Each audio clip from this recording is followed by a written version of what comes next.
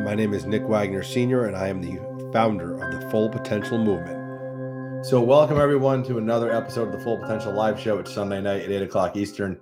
I'm Nick Wagner Sr., and I am thrilled to be with Holly O'Driscoll tonight. So Holly, thank you for joining. Hey, my pleasure, Nick. Really excited to chat. It's going to be fun. So as we talk, Holly, so we record this live. We stream it to LinkedIn and YouTube. And then I'll take the recording, and we'll actually put the video out on LinkedIn and YouTube afterwards, so everyone can watch if they can't see it tonight. And then we'll take the audio and we'll turn it into the podcast. So my Full Potential podcast, we'll share that later this week, and that'll go to all the major podcast platforms, including Apple and Google and Spotify, et cetera. So for those of you listening to this on the post live show, welcome and thanks for listening. And Holly, we will make sure that we in the show description that we share any link you want us to share to. So if you want to connect people to your LinkedIn or a website, we'll make sure to share that as well, so people can get in touch with you if they want to hear more about what you do, either personally or professionally, if that's cool with you. Sounds good. Yeah, thanks, Nick. So why don't I like to ask my guests, if you were to meet someone, Holly, in a professional setting, like at a conference or maybe somewhere where you're consulting, and they asked you, who is Holly? What is your 2-minute elevator pitch on who is Holly O'Driscoll? Oh, wow. Yeah. So I think that's a great question. And I get asked a lot on, who are you? What do you do? And I often start with, first and foremost, I'm a mom of 4 kids, and I am very much committed to bringing more human-centeredness to the world. And I think part of that is starting with the fact that I've got 4 kids and a husband and a dog, right? Right. And really stepping into that space of trying to make a difference by elevating our sense of collective humanity, using these underlying principles of this concept known as design thinking. And I'll unpack that a little bit more as well. Because a lot of people go, well, what is that? And that inspires a whole other level of conversation, which is really fun to have. I love how you lead with your, a wife and a mother. Because we've had many of these conversations about how important my family is to me, and my 3 kids and my wife. So, and my dog and cat, I'll throw them in there too. So I appreciate that, because I think, we've talked about this. They only grow up once, right? And you don't want to miss that. So I love how that you actually tell people that, because I think it makes you a lot more human. I think it makes you a lot more real. Well, it's interesting you say that, because one of the things that I've found over time in this practice of human-centeredness and design thinking is this need for congruence and this focus on really living the principles in ways that didn't feel as necessary perhaps in some of the other roles I had earlier in my career. But once you really kind of wrap your mind around this philosophy, it does become lifestyle. And when you think about the congruence of things like empathy and curiosity and ideation and prototyping and really kind of living life with that mindset, it changes things, right? I've been known to talk about, for me, design thinking is a lifestyle, with the herd of children. I never know what I'm going to wake up to, who's going to lose their shoes, right? Who's going to leave their lunch on the steps? Like, what does that look like? And you figure out how to work through it. And I think those are little mini analogies for the same kind of struggles that we have at work every day, right? You never know what you're going to face when you show up at work on, what's going on with the specific employee, what's happening with a project, what's happening with the supplier, what's really kind of needed in the organization in that moment. And so I think we are more able to face some of those moments of challenge when we tap into those experiences we have in our personal life, when it comes time to kind of bring that same mindset and skill set to our professional life. I think we're one person, and I know I've been more satisfied when I can show up with that sense of congruence, both personally and professionally. Yeah, and it's interesting, right? Because if you go back 20 years, 30 years, when we didn't have this super fast internet everywhere all the time, instant on, right? Either your laptop like we're using tonight or your cell phone, your work and your personal lives, I think, were separated a lot more, right? Because everyone had to go to for office jobs, you had to go to the office, right? Mhm. You didn't have a lot of people working at home, if you Yeah. will, or working, Yeah. or working from Starbucks, or name the co-working Yeah. space. When I So first started at P&G in 1996, I had a desktop computer. yeah, And I had a couldn't put that laptop anywhere. that I used in the laboratory that I traveled with, right, when I needed to go to a plant visit. But that was only for lab use. It didn't connect to the email system or Right, anything, right? right. And so no, I had a desktop, so I absolutely was not carrying work home with me, and it was long before cell phones. Yeah, so it was. I think it's just a lot different. I think, and everyone I know that's been really successful in their life and their careers are the people that can kind of seamlessly move between work and work and personal life, if that makes sense, and make, have it balanced, right? I think that is really what the name of the game is today. So I kind of love how you talked about, kind of melding all these, like what you're teaching into your personal life as well. I love that. So before we jump into what you do in your career today, and what you're doing from a consulting and innovation perspective, I'd like to always start the career journey kind of going back to, did you know what you wanted to do growing up? Like, did you know you wanted to be an entrepreneur and an innovation design thinking consultant? I'm going to guess at age 6 or 7, you didn't know you wanted to do that. So No. when you were No, a I little had no Holly, idea. In fact, I would say even at age 30, I didn't know I wanted to do that, right? Because it didn't exist. And yeah, so when you think back to kind of age 5 or 6, I do think there were early signs and signals of doing something that maybe kind of plays out in a disruptive kind of way. So, I mean, for me, that started when I was 5, when I went to kindergarten for 2 weeks and then I got kicked out. So, right, I often use that as my introduction when I'm giving a talk. When I'm giving a talk somewhere, and people chuckle, and it is funny for sure. But I do think that there's early signals in each of us that really connect to the work that we're doing now. So I got kicked out of kindergarten for telling the teacher what to do and doing other people's work, and telling the teacher how many minutes she had left to teach, and it wasn't going so well. And so I got sent home for a little while the governor of Kentucky, or a la the south side of Cincinnati, depending on your frame of reference in the world, right, decided that it was okay for me to go on to the first grade. And so I think a couple things emerged from that. One is I'm pretty comfortable kind of rocking the boat, which is not something that we are educated, corporatized, or socialized to believe is okay. And for me, that happened kind of 1980. And right when it wasn't particularly in vogue.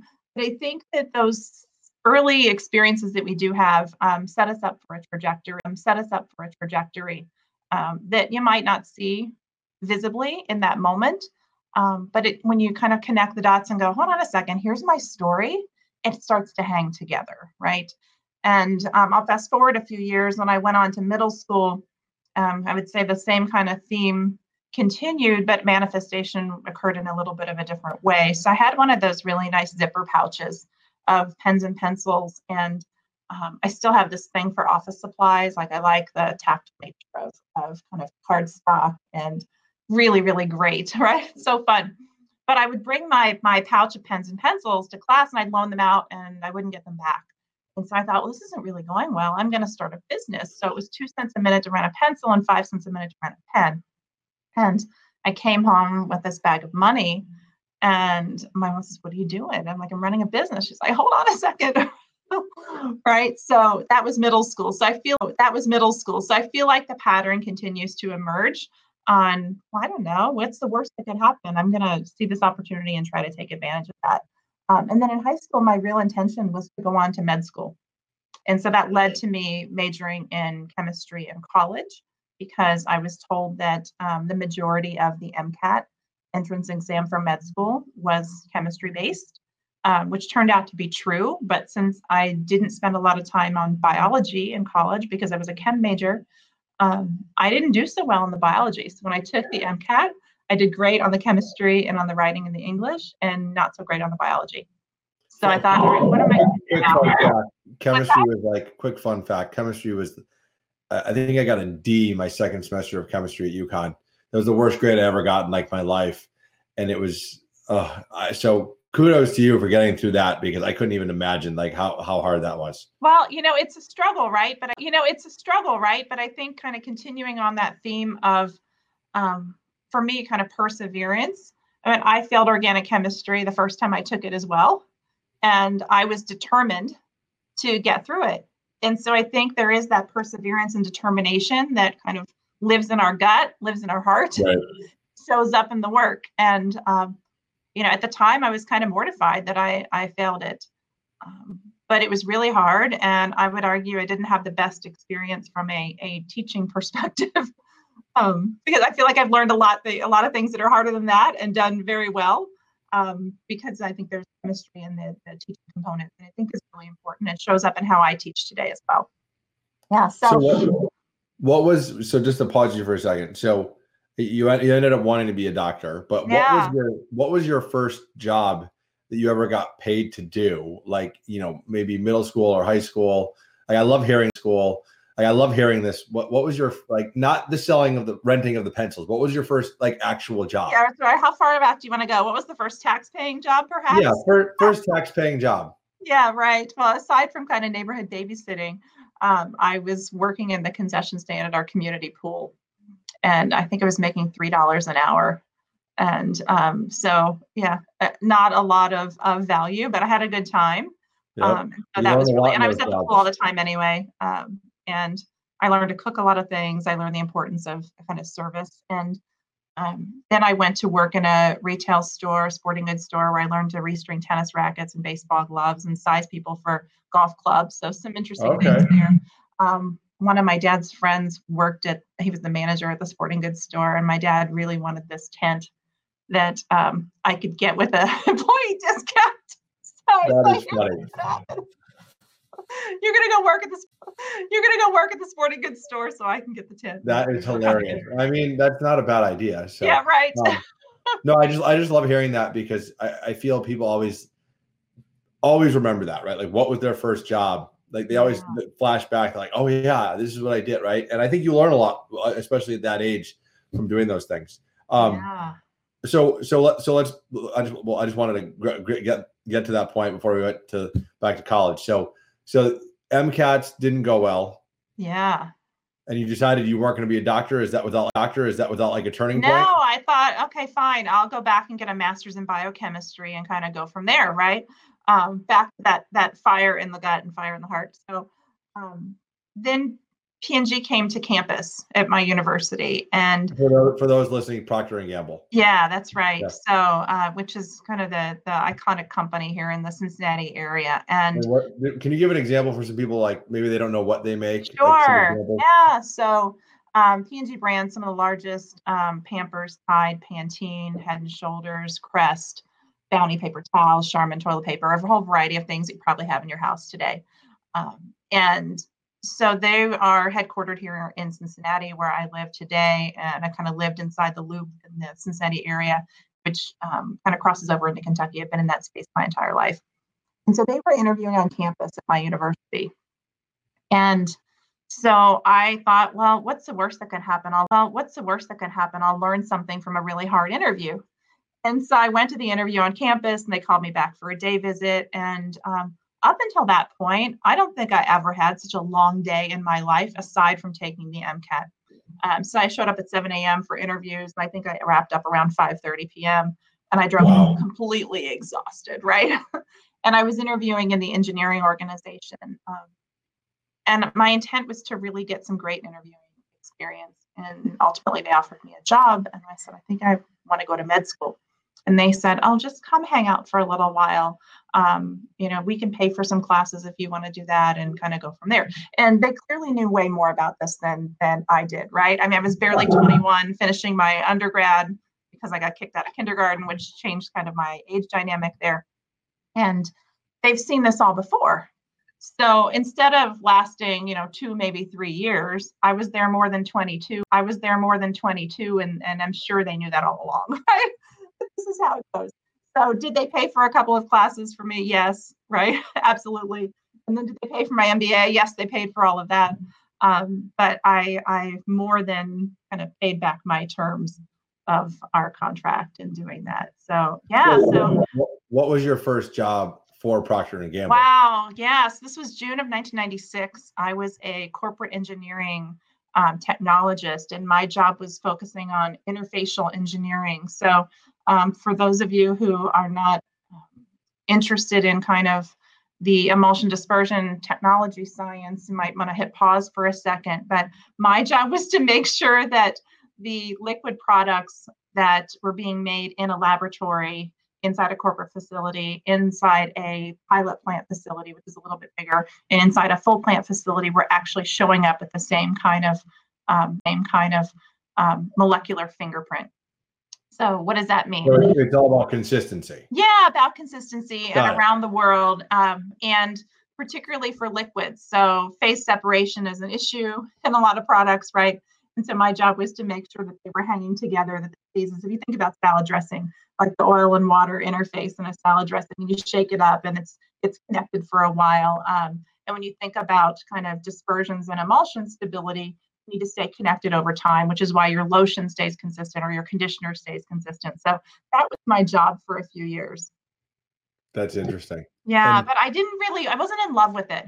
I remember having this conversation with my first boss, who is still a really good friend of mine today, and saying, wow, I'm working on conditioner system stability, but I got to tell you, I've been washing my hair for a really long time and I really like to use conditioner and I've never had a problem. So why am I doing this work when I was really rooted in trying to make a difference for people? Yeah. And, he looked at me like, what do you mean, right? We need conditioner stability. And while I think that's true, I wasn't in love with solving that kind of problem. Yeah. I wanted to make a difference for people. And so it took me a little while before I got to go and do that kind of work, but I got there. So that's so funny. I mean, it's just interesting. I think a lot of people probably never would have guessed that would be a job, what you just said, right? But when you think about the type of stuff that P&G manufactures, they have a lot of people with chemistry and biology backgrounds and engineers to help figure all those things out. So yeah, there's probably quite a few of you working on a lot of different things like that. Yeah, for sure. I mean, I was in a corporate role, so I'd float around the businesses, which I think looking back was one of the things that was really important in my career growth and development, because I got to meet and experience a lot of different people in different brands. Anything that was a liquid, I was kind of assigned on a task force to go and solve should there be an issue. And rather than being kind of channeled into one specific business unit, I got to float around the company, which was really, really a fun experience. Yeah. So, from your LinkedIn, you did multiple roles at Procter and Gamble, but how did you eventually get to? I was looking. So you started in '96, and then you eventually, after multiple roles, ended up doing design thinking. Yeah. In end of 2009, I think it said. So, how did you get from where you started to there throughout these multiple journeys? Was there a plan? Because I think people always want to know this. Was there a plan for you to get to where you ended up at Procter and Gamble? Was it just like you went right up, like you just kept getting promoted, or did you kind of zigzag? Like what was that like? Because I think a lot of people are very curious, especially in a company the size of Procter and Gamble. Yeah, it's a great question. And I would say it was completely random and serendipitous, largely based on relationships. So not unlike a lot of what the rest of us experience in our daily lives, but it was pretty random. So I spent about 6 years in the engineering organization. At the end of that, I had finished my MBA. But I remember wanting to move from the technical organization to the commercial, and trying to do that was a bit of a challenge, right? Because it's a completely different career structure. And what I was lucky to have the opportunity to do was to engage with this community of excellence or community of practice, depending on kind of what your organization calls it, same kind of concept. But the design organization was just taking off in kind of 2001. I remember we were supposed to go and do a poster at a symposium for the technical community the morning of 9/11. In fact, I was just telling my daughter about this yesterday. And so I had stayed home that morning because it was a different direction for the commute to go to the symposium. And I had my computer up on my lap and kind of doing email and had the Today Show on in the background. And then all this goes on with the events of 9/11, right? And so I remember what I was working on, what I was wearing, what that day was supposed to be about. And the day was supposed to be about talking about the power of design with the technical community. And I remember having this conversation with the design leader at the time, who I still am good friends with too. And I said, gosh, I'm so inspired and so alive and energized by being a part of this work. You pick people like me, right? And he said, can you come on Monday? And I said, I don't know about that. Here, call my boss, because a lot of the deals internally were kind of relationship based as well. Let's make a horse trade for this kind of talent in this space. And so it took me about 3 months, and then I did finally get to move over. So you started design thinking in the early 2000s. No, I moved to corporate design in that time. So okay. I'm sorry. Kind of taking root inside the company and just becoming a function. Actually, that didn't happen in the system around about 2004. But when you think about kind of the early days of what that looked like, building a sensitivity of the importance of brand experience, of a holistic consumer experience. And you say, what does that mean? That means that, when you think of orange, you think of Tide. And when you have a certain smell of, Dreft laundry detergent for babies, you get this nostalgic feeling about what that's like there too. And the colors hang together, and that there's a holistic proposition, and you feel like it all fits together, versus something that feels a little bit more what we would call Frankensteinish, right? Where it doesn't hang together in a thoughtful way. And so really heightening the sensitivity and the awareness of that whole concept of the organization is what I moved into in January of 2002. And then I moved in briefly to a communications role, because my original focus when I moved to design was to really bridge the gap between the commercial and the technical community, because my roots were in the technical community, but I had nicely transitioned into this appreciation for what was emerging inside the company, and using those relationships in the past to say, hey, this stuff really matters. And because I had those relationships, I had ways in. You were able to speak both languages, basically. Yeah, and I still continued to play that role for the rest of my time there, for sure. And design thinking didn't show up until kind of 2007, I think the first training was. June 1st, 2007, a big group of people went out to the Stanford D School, and I had a baby on June 24th of 2007, so I was too pregnant to travel. So right when I came back from maternity leave, I got trained immediately. And for me, that kind of changed my life, right? Because for the first time, there was this congruence with, hey, people matter more than anything else we can do. And when I think about the principles, right, this idea of empathy first, what does it look and feel like to be someone else? And putting yourself in their shoes, whether or not you can, really relate to what they're experiencing or not. How do you imagine that that's possible? And then how does that inform the definition of the problem? Because it depends on where you sit, right? Your definition of reality and your perspective often shapes what you experience to be true. And then moving into the space of ideation, exploring what's possible, which is one of the most exciting parts of the work. And then how do you prototype those solutions back with the people that you had empathy for, right? Go back and take the ideas back, bring them to life, say, hey, does this work for you? Or did I get it wrong? Is it right? And tell me what that looks like. And so what, for the people listening, how would you because you just broke design thinking down to a couple steps, but how do you define it, right? When someone asks you what is design thinking, what do you tell them? Right. So I'm going to give you my specific definition, and everybody will give you a different one, which is part of the problem of design thinking. But when I try to simplify that, I talk about it as this shamelessly human-centered approach to solving problems. And I think it's broad, and I think it's important that it's broad. So when I think of shamelessly human-centered approach to solving problems, those could be organizational problems, those could be product problems, those could be climate problems, any kind of issue. How might we go after this challenge?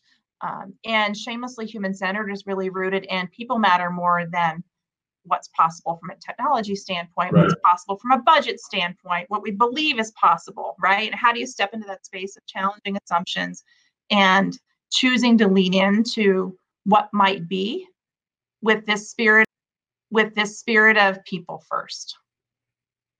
So how are you using this at Procter & Gamble? What can you give us an example of a problem? I don't know if you can, that you solved using design thinking at P&G. Yeah, for sure. I think I'm going to start with an organizational one because it's been out kind of in the ether for some time as well.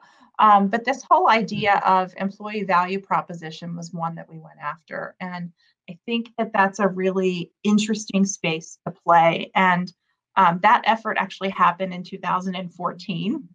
So when you think about, late 2014, a little more than 5 years passed, applying this human-centered approach in an organizational context was pretty early on at that point. Right now, you see a lot more of this happening in the HR and organizational development, organizational leadership context.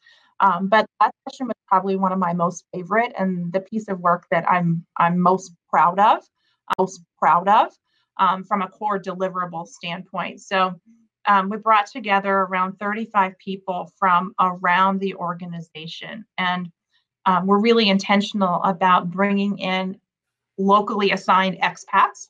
So while we were temporarily based here, they were from other parts of the world, to really make sure that we get a global perspective. So leveraging that diversity, we brought in plant technicians, people that work in manufacturing sites. And so we had literally fairly new people who were working in plants up through the president of North America in the room.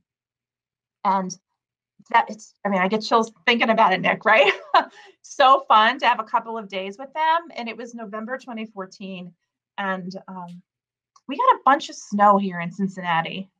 And that never happens usually that early in the season, but it was about 6 inches of snow. And I remember on the drive in being really nervous on, wow, are people going to show up on time, right? What does this look like? And on the radio, when they were reading through a lot of the closings and the road assessments, they said, we haven't had this much snow since 1921. And I tend to pick up and roll with those kind of things, this much snow on that date anyway. And so I kicked off the session. I said, wow, we've got this day with all the snow. I heard this morning it hasn't happened like this since 1921. And I think it's not random. And here's why, right? We have a once in a generation opportunity to reshape what it looks and feels like to be an employee here, right? Yeah, what is that story that and so those moments of leaning into what the universe serves up to you, in this case, it was 6 inches of snow and a really diverse group of people, super exciting work. And so applying design thinking to something like that inside the organization, discovering what does it look and feel like to be a part of this organization and how do you tell that story was really, really fun. And then another one that comes to mind that's a little more on the product side. I spent a fair amount of time working with one of the brands in their manufacturing site. So the only time in the world that I still know of even today where a session was held in a plant facility to solve a problem in partnership with the corporate resources, so people that flew in from Cincinnati to the plant, and with the plant staff, so shoulder to shoulder. And that was a really exciting opportunity to bring the people who were literally shipping the cases out the door every day to the people who were crafting the strategy, throwing them into the same room and having them go through ideation and prototyping and serving up solutions for this specific business as well. So really kind of toggling between that organizational space and the product space over time. That's really cool. So it was so much fun to think about. Much like my engineering experience, floating as an internal consultant around the businesses to go after whatever kind of challenge was facing the team. So no, I think those were great examples, and what I love is how you kind of, because not everyone works in obviously a packaged goods corporate company. So I think that it shows how versatile the practice of design thinking really is. So you did that job for over 6 years. You were global design thinking leader, innovation strategist. Yeah, and then before that, North America. So I was specifically focused on North America before I took over the global. Yeah. So basically like 10 years of design thinking at P&G. Yeah, right. I have a talk on that actually. So I learned from 10 years. I guess my question then is, why leave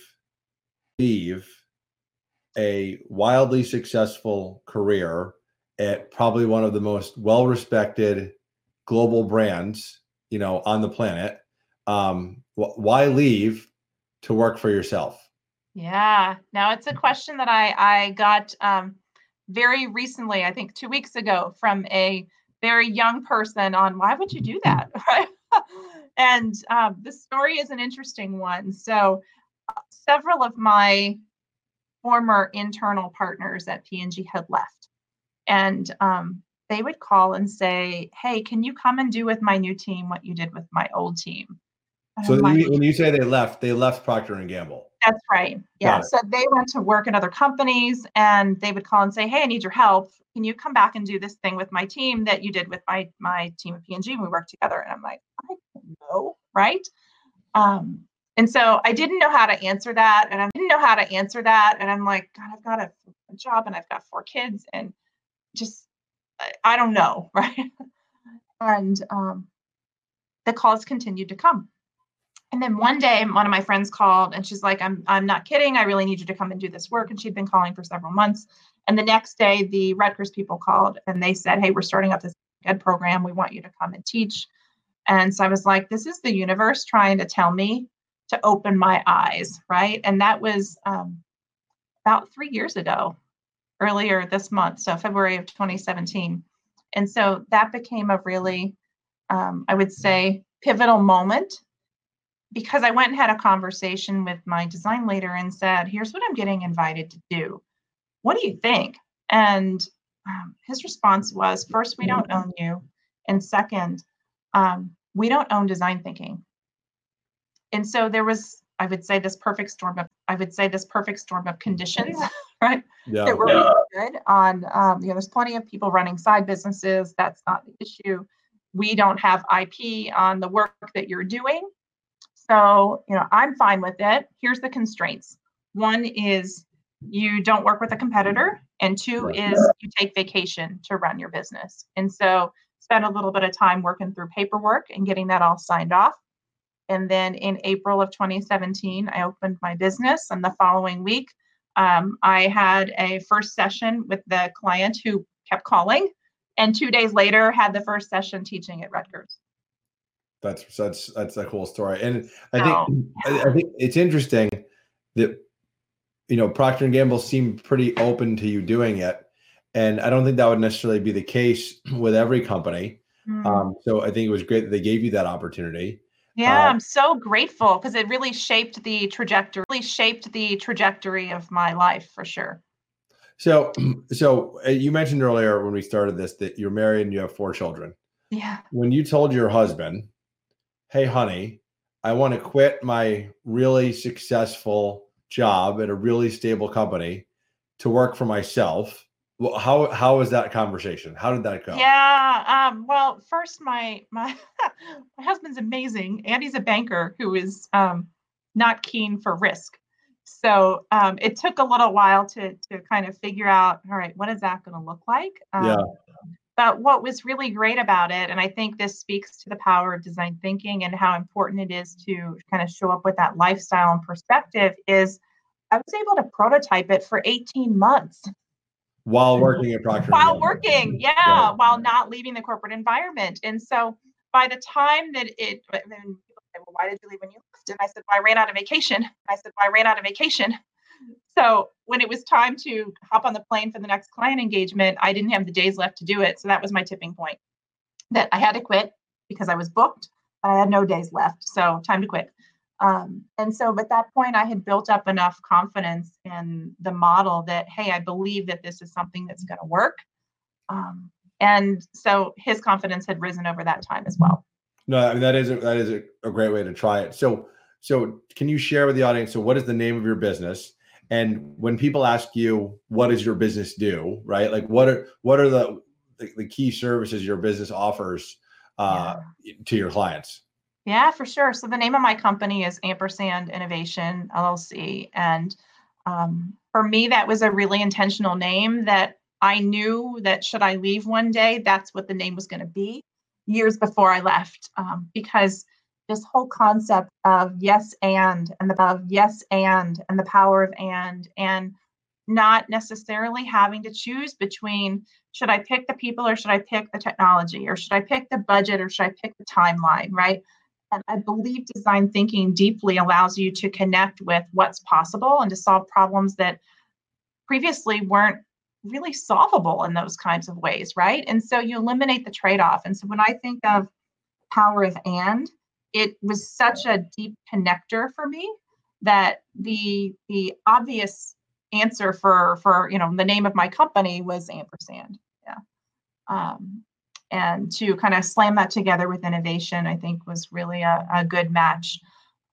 And so when I think about the services that I get called to deliver, I think at a macro level, they're really grounded in unleashing the potential of people and ideas. And I get excited about that because I would say half of my clients kind of sit in that HR leadership space. The other half are more in the branding and innovation space. And that's a really fun place to play, right? I shared with you this employee value proposition example, plus the one that ended up in a manufacturing site working on a specific brand challenge. That's exactly mirroring the reality that I have today. And so sometimes that looks like, great, come in and help us facilitate a workshop on a specific innovation challenge or a brand challenge or this thing that we're up against. Sometimes it's hey, can you come and take my team through this exercise to really help us shape our strategy and our vision going forward? Sometimes it's, hey, can you come and teach the human-centered leadership principles, which are the exact same as design thinking, just showing up in a leadership capacity. Sometimes it's training design thinking in either a kind of a very fundamental layer. Sometimes it's a facilitation layer. Sometimes it's hey, all the people that just went to the fundamentals training or the facilitation training, now I'm going to have all their bosses come together. We're going to talk about how do you create these conditions where your team can go do the stuff that we just trained them on, such that your investment can be realized. And so that's a lot of what I get called to do. And it's super exciting because I tend to fall in love with the people and the problems and their solutions and their ideas to carry forward wholeheartedly belong to the team. Right. I feel really deeply responsible for giving them spaces where they can practice psychological safety and curiosity and this openness to being wrong, these things that I don't think a lot of organizations get right very often. And so even for a brief moment of time, whether that's a 2 or 3 day workshop or even a 1 day training, how can I provide that set of conditions and that environment where they can step into that mindset where they believe things are possible that maybe they didn't believe were possible previously? See, I think for people listening, what you just described, that is not easy to do. And what I mean by that is just going and delivering a 3-day workshop, for those of you who have never done that, is completely exhausting, right? Because you're, as someone, and I think a lot of people that are educators would probably agree, right? When you're on, facilitating, that just sucks the energy out of you, right? So I think that's exhausting. And then they're also bringing you in, not just in a lot of these cases, not just to teach them, but also help them solve a problem, which might be super critical to the future of their business. It adds even another layer of complexity and probably pressure for you being brought in to do that. So, I mean, it's just interesting because you're putting a lot of faith into you over, in a short amount of time to make a big difference, which I think that's always challenging. It is challenging, but I think there's a little bit of a yes and moment there, Nick. So for me, I can't tell you how many times now, right? I think in the early days of really developing my expertise as a facilitator, I did get tired and I was drained and I'd go home and be mush. And, now I leave often more invigorated and energized than when I kicked off in the morning because I'm so inspired by the energy of the people and by what they bring. And that is real fuel for me. and I mean, get that super excited about it. That shows you're doing the right thing, is what I would say there. So let's pivot. I want to do I like to sometimes do some rapid fire questions. Yeah, tell me. And get your quick thoughts. So I'm going to go through maybe 4 or 5, and just we'll see what you share. So, sure. Do you have a mentor? Oh, I have many many mentors. Yeah, right, many for sure. And what is the value of those? What is the value of that been to you?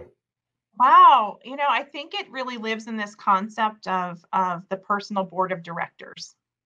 And what I've learned over time is that having one doesn't make a lot of sense. Yeah. Right. When I was in the corporate world, I had a couple that were internal and I had several that were outside of the company. And I think that diversity of perspective really allowed me to have a richer mentoring experience. And I think it's again living the principles, right? If you think about bringing this diverse group of people together, I talked about the plant technician up to the president of North America, having that diversity in your mentorship community, I think is really important as well. So I would have people that were above me, people that were very junior inside the organization, and being open to learning from everybody. Yeah, absolutely. Is so important, right? Because everybody knows something you don't. And I mean, every single person we meet in the world knows something that we don't. And how can we be open to learning and exploring and to step into that space of choosing curiosity and going, I don't know, what do you think? And if it's not something we agree with or not something we like, going, wow, I'm not sure I agree with that. Can you tell me more? Instead of, I'm not sure I agree with that. I think the conversation's over. The eye roll, right? That's well said. I completely agree. So next question, biggest accomplishment of your career? Oh, wow. Biggest accomplishment of my career. I think that's a great question, and one that's connected to the employee value proposition session. For me, when that work launched, when the new and current CEO took over in late 2015, was really my proudest moment, because it was the very first time that the work that I had led literally touched every employee in the company. How many employees was that? It was around 100,000 at the time. That's a big deal. No, that's cool. So that absolutely lit my heart on fire, right? When you think about, wow, one, the fact that when I started, I was, mired probably is accurate, in these, microemulsion stability challenges that I wasn't in love with. And I was longing for this connection to the people. And in that moment, recognizing the work that came out of the session that I led resulted in this approach to reset the culture under the leadership of a new CEO, and to be able to really dial that back to these principles of human-centeredness that I believe are so important in our world today. And I say world because I think it's our business and our personal lives. And that absolutely was the most satisfying experience ever. No, I could totally see that. So on the flip side, biggest failure of your career? Yeah. So I would say it's a great question. And I think it's important to talk about it, because I think a lot of times we cover those moments up. And, like I shared earlier, when I failed organic chemistry, I used to not talk about it. Now I talk about it a lot because I think it's really important. We all have these things that happen. But when I think about career-wise, I guess it was about 7 years ago, maybe even this week. My kids were going to a school at the time, and I was trying to figure out, why is it that some other organizations in the city would do kind of donor matching for donations. And I thought, my goodness, we can do that for very highbrow universities. Why can't we do that for these schools? And so I sent a pretty broad distribution note around saying, why can't we do this? And that didn't go over so well. So I think it was an epic political fail for sure. But what did I learn from that, right? Which is exactly what I ask teams to step into today when things don't go well. I learned that sometimes you think there's maybe more psychological safety than there is. and you end Yeah, up that's learning the fair. hard way that there's not, right? But I think pushing and back to that congruence, if I'm not pushing the boundaries of what's possible, I don't think I'm doing my job. And I want to feel like that is a lifestyle choice. So if that lands me in some, political turmoil for a little bit, I'll take it Yeah. because I'd rather push and know, well, maybe I pushed too hard than not push at all. And I mean, it was something that you were passionate about, which is why you did it in the first place. Yeah. So, And for me, it was also a principled issue on, wow, if you can match the dollars on an Ivy University donation, tell me why this isn't going to work for a school in the area. What? And so, yeah, that was not politically popular at all. But I would do it again because of the congruence factor, right? yeah. And not every conversation is going to be comfortable. And you learn from the uncomfortable conversations as well. And I absolutely learned some things from that moment. But I also believe that you go for it, right? Right. And I think that certainly wasn't a project fail. It wasn't that, but I think sometimes I would say maybe the political capital was harder to get back than maybe a project recovery. But when you think about putting it out there, I mean, for me, it's an issue of, are you all in, or are you half in, or one toe in or one toe out, right? And for me, I'm all in, and that means you get the bold and kind of courageous Holly, and you get the hold on a second, can we rethink that moment as well, and all of that. That's what I bring. No, I think you learn a lot from things that don't go well. And I think to your point, Yeah. I think talking about them is really important. So I always try to ask that question because I think, again, this whole show is about people learning from other people's careers and what went well, what went well, what didn't go well, how did their career go? And it's just, I think it's cool for people to hear different career stories to see how people made changes, right? And how they were successful. Yeah. So I will close with it because I always ask the last question, always the same last question to every guest. You've obviously been very successful in your career, and you have a long career ahead of you to go still. You haven't been at it for that long. What is the one piece of advice that you would give to my listeners to help them reach their full potential? So what is that one thing that's helped you be so successful throughout your time at P&G and now as an entrepreneur that you think has helped you be so successful? Yeah, I feel like it's more of a question than it is an answer, or maybe there's, value in both of those, Nick. And that is asking yourself on a regular basis, what's the worst that can happen? And I've had a lot of friends that have had some really severe health challenges in their families. And it's shifted my perspective, right, on what's the worst that could happen. When I left my corporate job, I didn't know how it was going to go. And it's still, I've been out about 18 months, but been running the business for almost 3 years now. And still don't know, right? Is this going to be viable for the next decade? But what's the worst that could happen? I go end up in another corporate job. Okay. Right. I don't fear the ability to get a job. Right. So I think I could get a role, no problem. But when I think about what's the worst that could happen, usually it's not work stuff. And when you put it into that context, you find a lot of courage to say, yeah, I'm going to go figure this out. And what's the worst that could happen? And then there's a couple of quotes that fuel me on a regular basis. One of them is from one of my former P&G colleagues who's now retired, who, gosh, I think about her all the time. Her name is Martha White. She's retired, and she was an HR person. And she would talk about the universe cooperates with a made-up mind. And really, there is not a week, Nick, that goes by that I don't think about that quote from Martha, and I don't feel her asking me, questions around that, or telling me, look, you've got this. The universe cooperates with a made-up mind.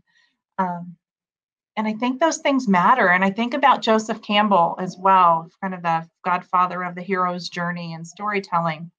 And he talks about the cave you fear to enter holds the treasure you seek. And that is real too. Right? When you start to get these feelings of discomfort, I mean, I used to think, I'm not sure that's the best thing to go after. Now I feel like, oh, those are signals I should try really hard, signals I should try really hard. And when I'm pushing teams to get comfortable being uncomfortable, I need to be congruent and model that as well. And that quote really pulls me through a lot of things. But that need to role model the behavior and the mindset is so powerful and compelling because I don't want to be in a space where I need to make those kind of trade-offs. I want two things. One is to be practicing that mindset, and I want my kids to see me doing something hard.